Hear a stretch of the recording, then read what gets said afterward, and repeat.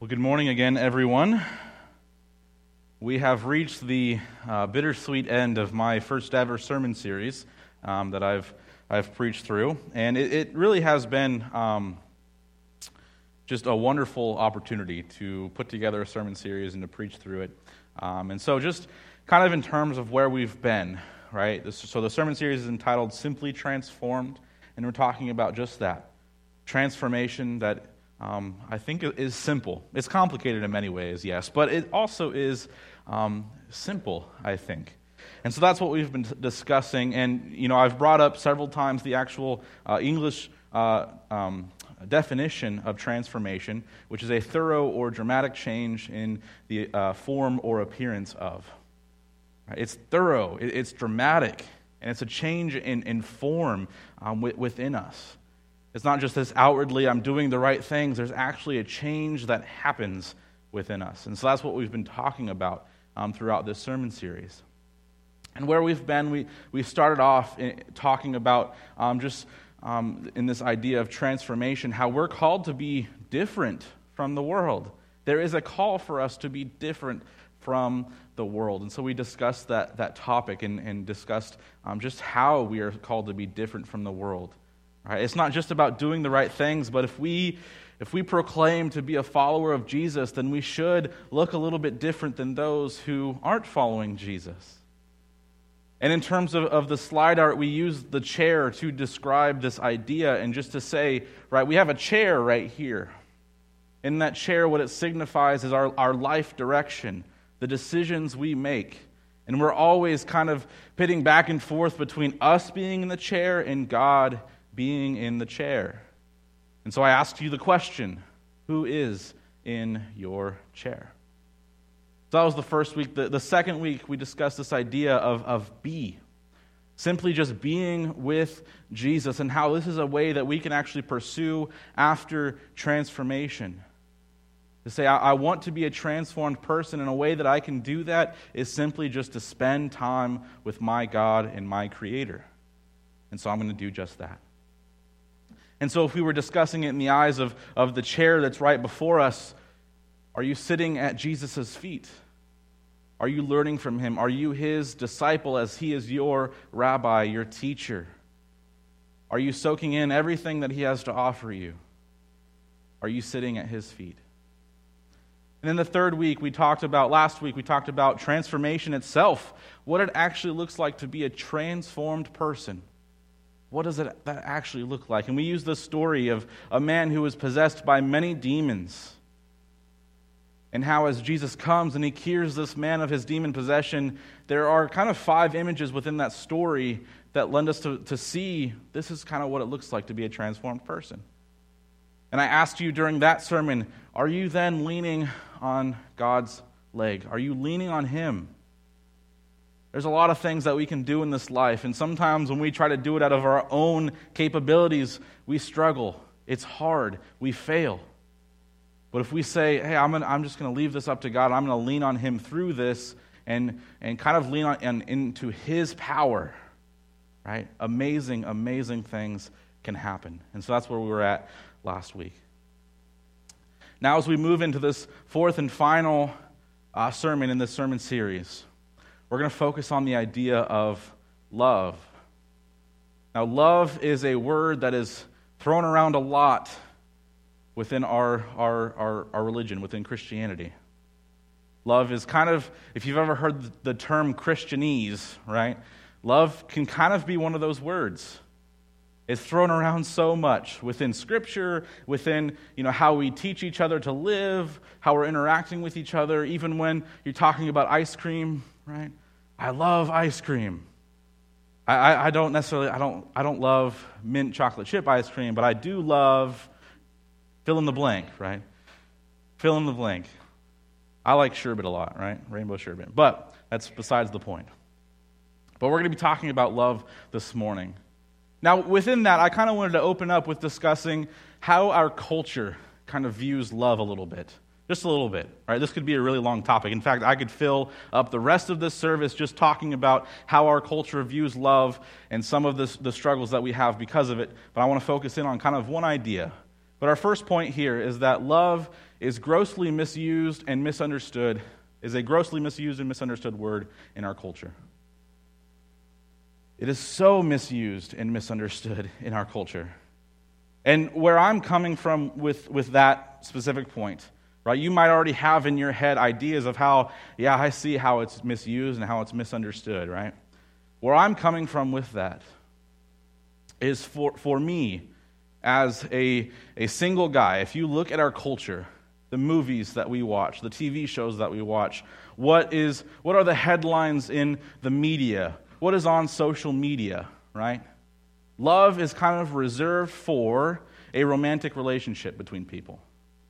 That is what it's reserved for. And an example of what I would say with that, when I was in high school and even middle school, right? If I were to build up a close friendship with another guy and then say, hey man, I love you, that would be met with jokes, that would be met with suspicions, with doubts, right? Because in many of our minds, based on what we're fed from the media and social media, is that love is reserved for a romantic relationship. Now, us being Christians, I hope that we realize this couldn't be further from the truth, right? Love should be intertwined in every relationship that we have with people. But in terms of culture, that's what we're kind of facing in some ways. At least that was what I was facing in high school and middle school, and even still struggle with today, right?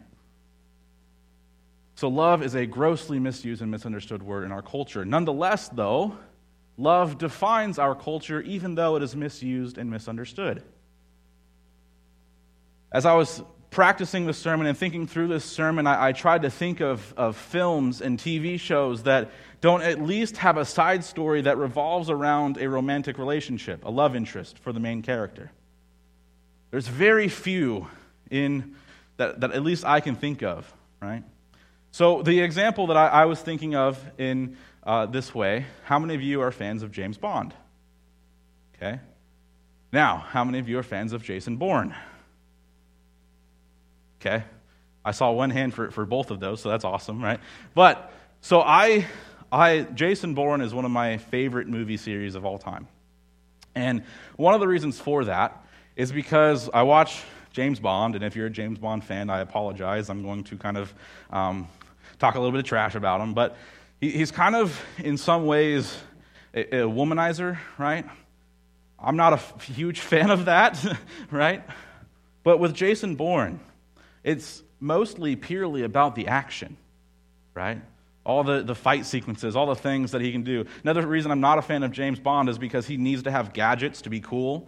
Jason Bourne is just cool, right? He can do things with a pen that you wouldn't think of, right? Or a newspaper, for instance. Just cool in my mind. But even within those movies, there actually is a brief love interest. So then I was like, well, no, I was trying to think of a movie that doesn't involve a love interest. And I struggled to think of one. I really struggled to think of one. I know they're out there, and you're probably thinking of one right now. When I thought of one that kind of the main characters, it's not about a romantic love interest. Remember the Titans was a really good one that I had thought of. Even within that, there's still love interests that are happening elsewhere. But love, it defines our culture, even though it is misused and misunderstood. It really does. It's everything that we see. It's what the news outlets assume that I want to know about. Like I get ads on social media like, hey, so-and-so, they broke up. And I'm like, well, I don't care, thank you, right? Or so-and-so, they got married. And I'm like, well, good for them, but how does that pertain to my life? But love, it defines our culture, even though it is so misused and misunderstood. It really is. Now, as we get into Scripture, love in Scripture, what we see, the first point is kind of links us to these first couple of points that we just went over. So let's read Genesis chapter 3 here. It says this: when the woman saw that the fruit of the tree was good for food and pleasing to the eye, and also desirable for gaining wisdom, she took some and she ate it. She also gave some to her husband who was with her, and he ate it. Then the eyes of both of them were opened, and they realized that they were naked, so they sewed fig leaves together and made coverings for themselves. Then the man and his wife heard the sound of the Lord God as he was walking in the garden in the cool of the day, and they hid from the Lord God among the trees of the garden. But the Lord God called to the man, "Where are you?" And he answered, I heard you in the garden, and I was afraid because I was naked, and so I hid.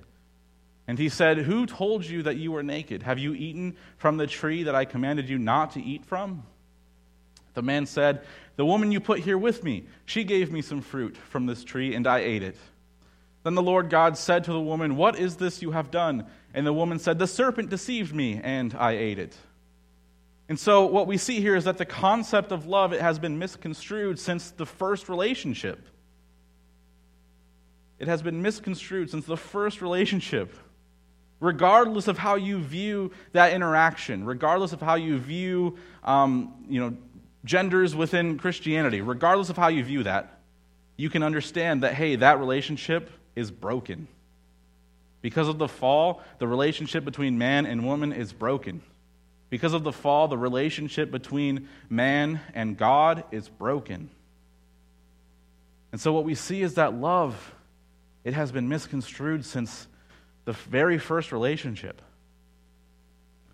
Right? You probably recognize some times in your life with those you care about most how you kind of tend to pass off blame sometimes, and Adam and Eve do that wonderfully here, right? God goes to Adam, what have you done? He's like, "It's not my fault, it's the woman's fault." And then God goes to the woman and says, "It's not my fault, it's the serpent's fault," right? So they're passing off blame. But those relationships are broken. And that has led us into this world where we don't fully understand love. We just do not fully understand it. And how could we? We live in a broken world around other broken people, and loving each other is tricky, it's complicated, it's messy. It can also be really good. But they struggled with that. And from then on out, it was a struggle. And God goes on to mention some curses, right? He curses the serpent, he curses the woman, he curses the man. And it's just kind of further driving home the point that, hey, your relationships are going to be broken as you carry forward. Your relationships are going to be messy as you carry forward. But he doesn't just leave it there, right? Love is talked about throughout Scripture. It's focused in on so much throughout Scripture. Now, as we turn to Titus, right, we're going to read Titus 3 here.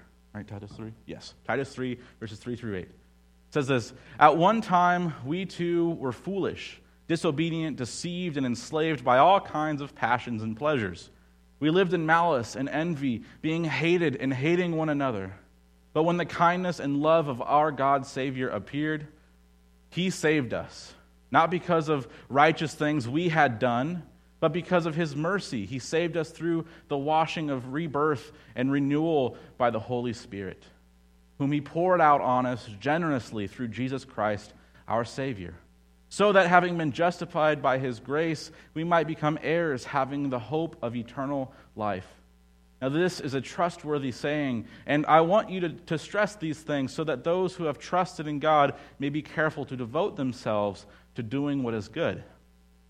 These things are excellent and profitable for everyone." Not just some people, but everyone. When I read this Titus passage, man, I love this passage. If you know much about Paul, you kind of see this as a summary of basically all his letters. Right? To say that, hey, relationships, they're broken, they're messy. We went on and we hated one another. We were hated by others. There was hate everywhere. But God exists, and God sent his Son to save us from these hateful relationships, to show us exactly what it looks like to love one another. And I love how he puts in here, and it's not based on what we have done.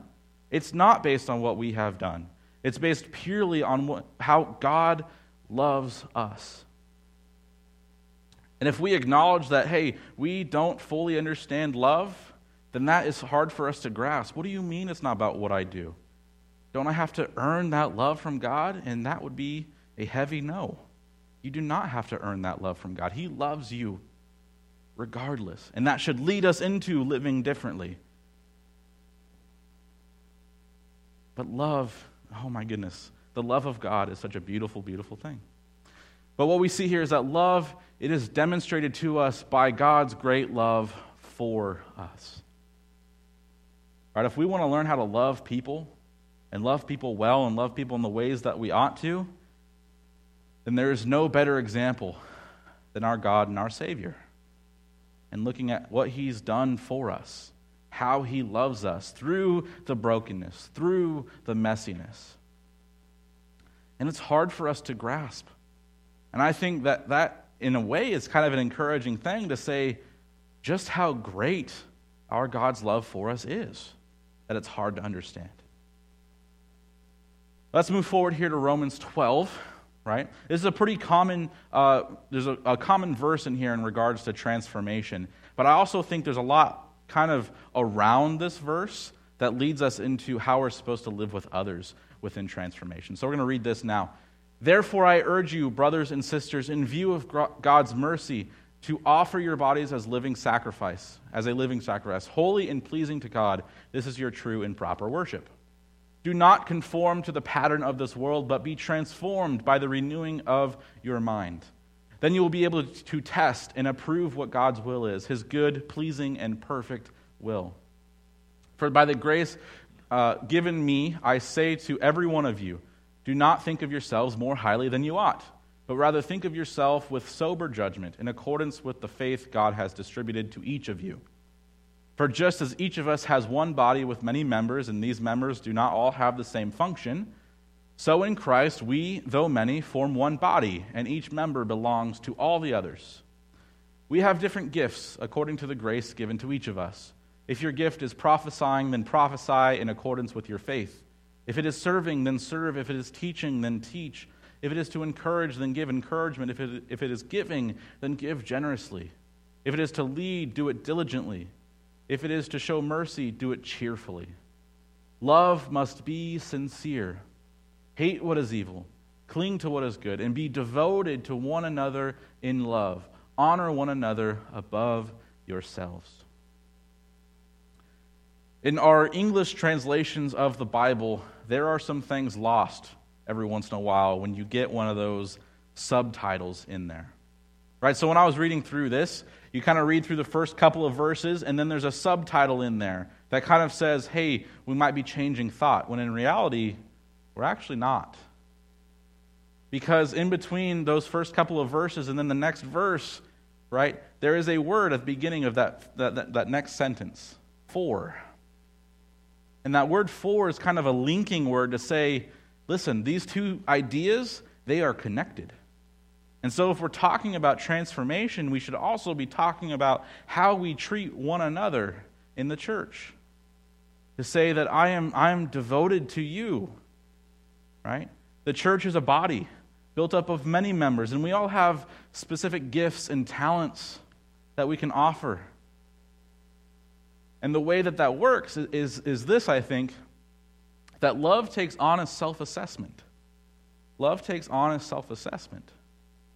Because he also says, make sure you look at yourself with sober judgment, not thinking too highly of yourself than you ought to be, right? If we're talking about transformation, be careful not to think of yourself as like the greatest thing since sliced bread.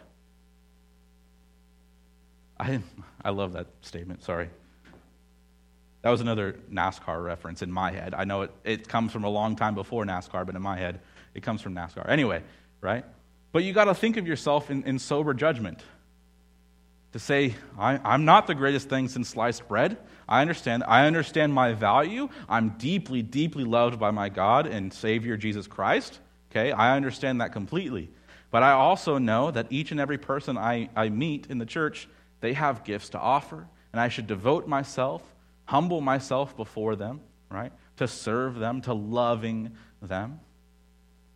And that's one of the things that love takes. It takes honest self-assessment.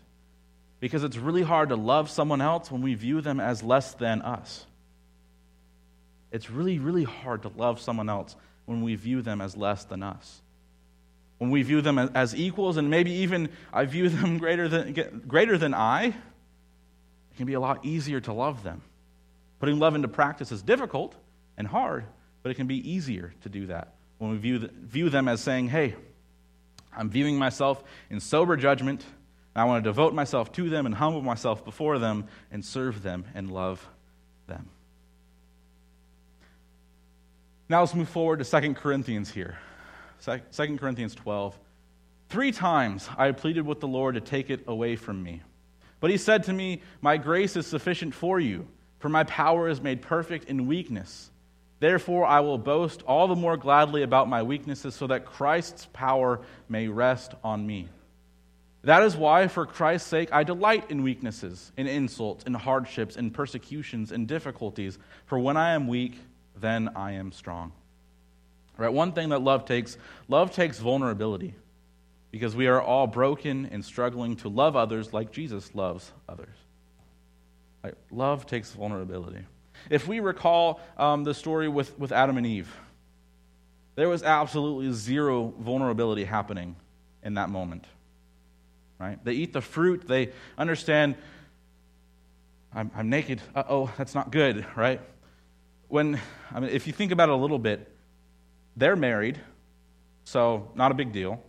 Also, God created them, so he understands what they look like and why they look like that. So there's not really a huge reason to be like, oh geez, I'm naked, right? And I know that's a little bit awkward to talk about from the pulpit, but I think it reigns true a little bit that they were feeling shameful and nervous and scared over something that they didn't even need to feel those things over. They lacked any vulnerability in that moment. And then when you get to God saying, hey, what happened? Why did you eat the fruit?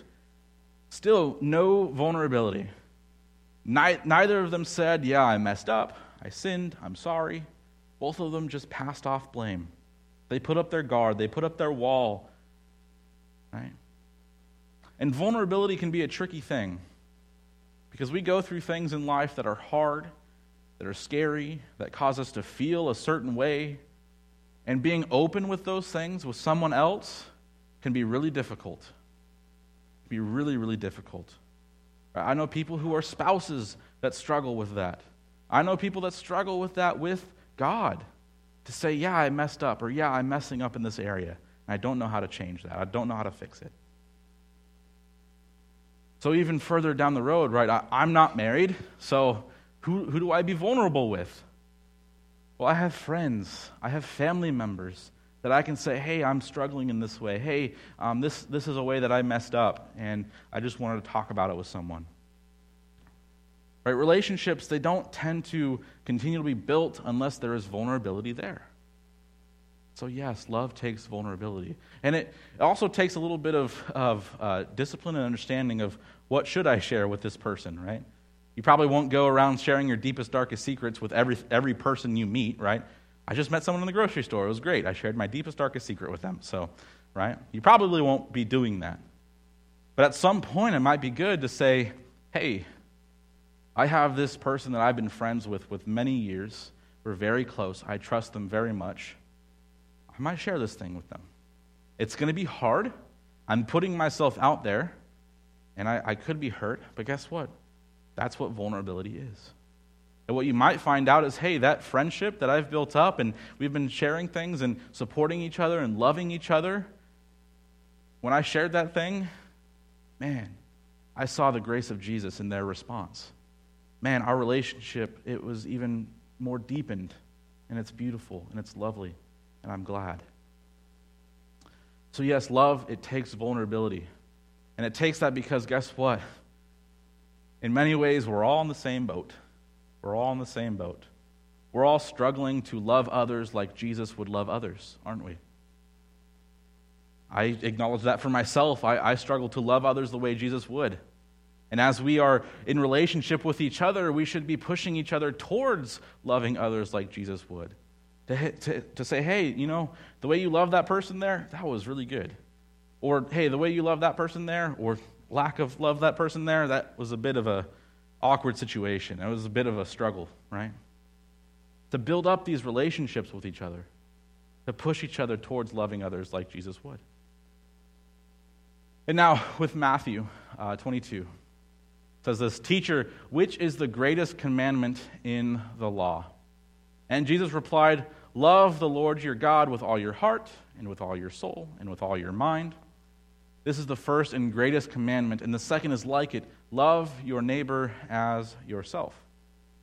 All the law and the prophets, they hang on these two commandments." Everything hangs on these two commandments. So what we see is that love should be the centerpiece of all of our relationships. Love should be the centerpiece of all of our relationships. Now, I know this is a church that's kind of in the country a little bit, and not everybody has neighbors like people do in big cities, right? But there also might be some people, some neighbors that you might not know very well, right? Just to say, hey, I haven't really met this neighbor. And I'm not saying that that's a negative thing, right? I'm not saying that, hey, you're doing bad with loving your neighbor.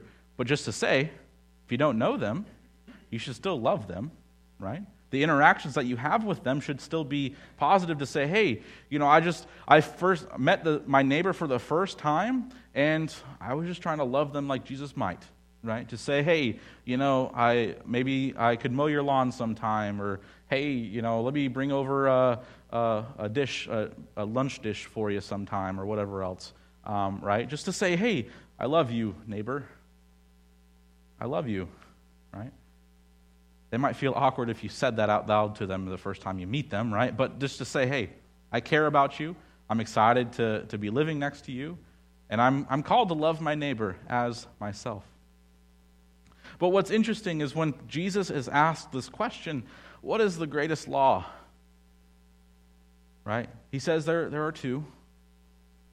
Love the Lord your God with all your heart, with all your soul, with all your mind, and love your neighbor as yourself. There are two, but both of them are foundationed by love. And they hold everything else together. Everything else is held together by love.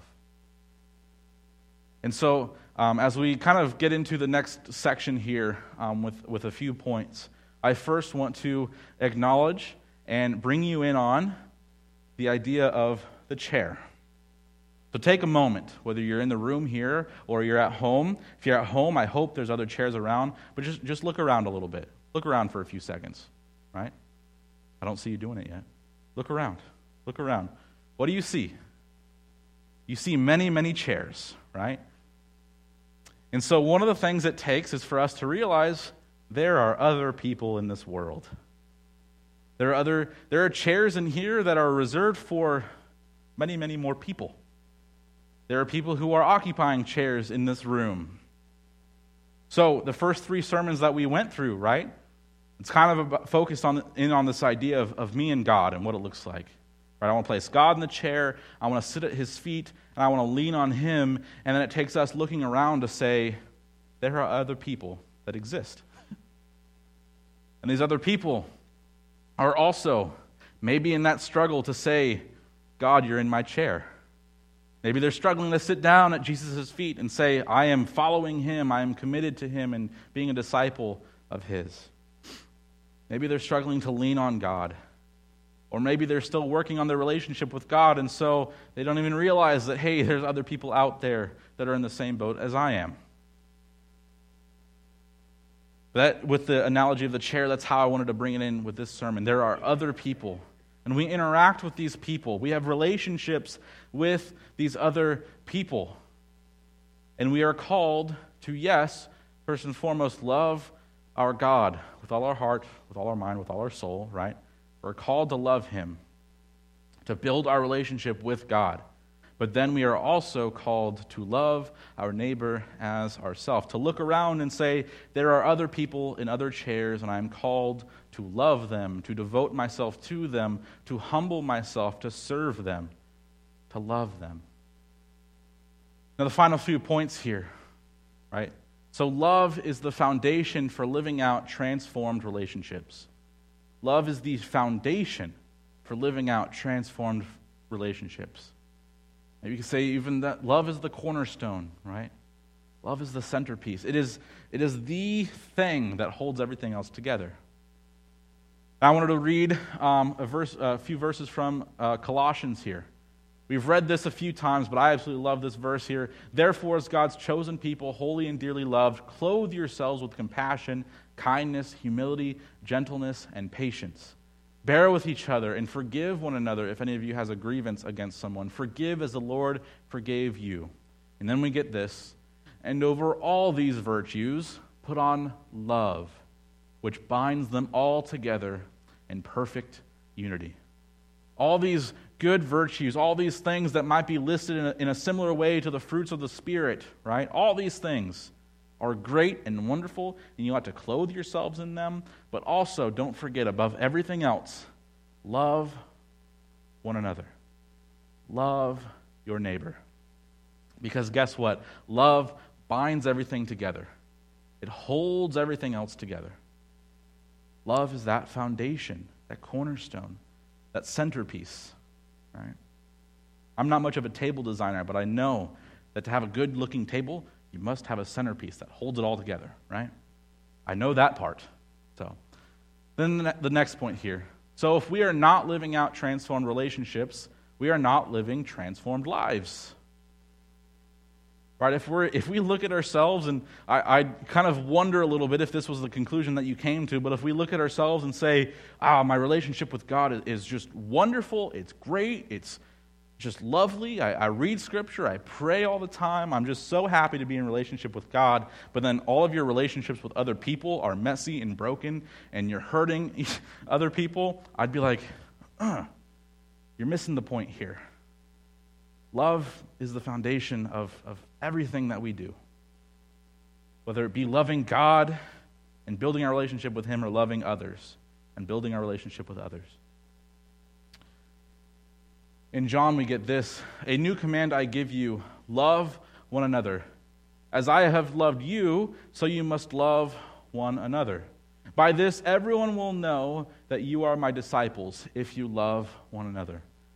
He says it multiple times. Love one another. Love one another. And he says, by this, by loving one another, by loving each other, people will know that you are my disciples. He doesn't say by, going to church every week, by giving every week. Again, good things, don't hear me wrong. But that's not what Jesus says, does he? He says, no, by loving one another, by loving each other, that is how people will know.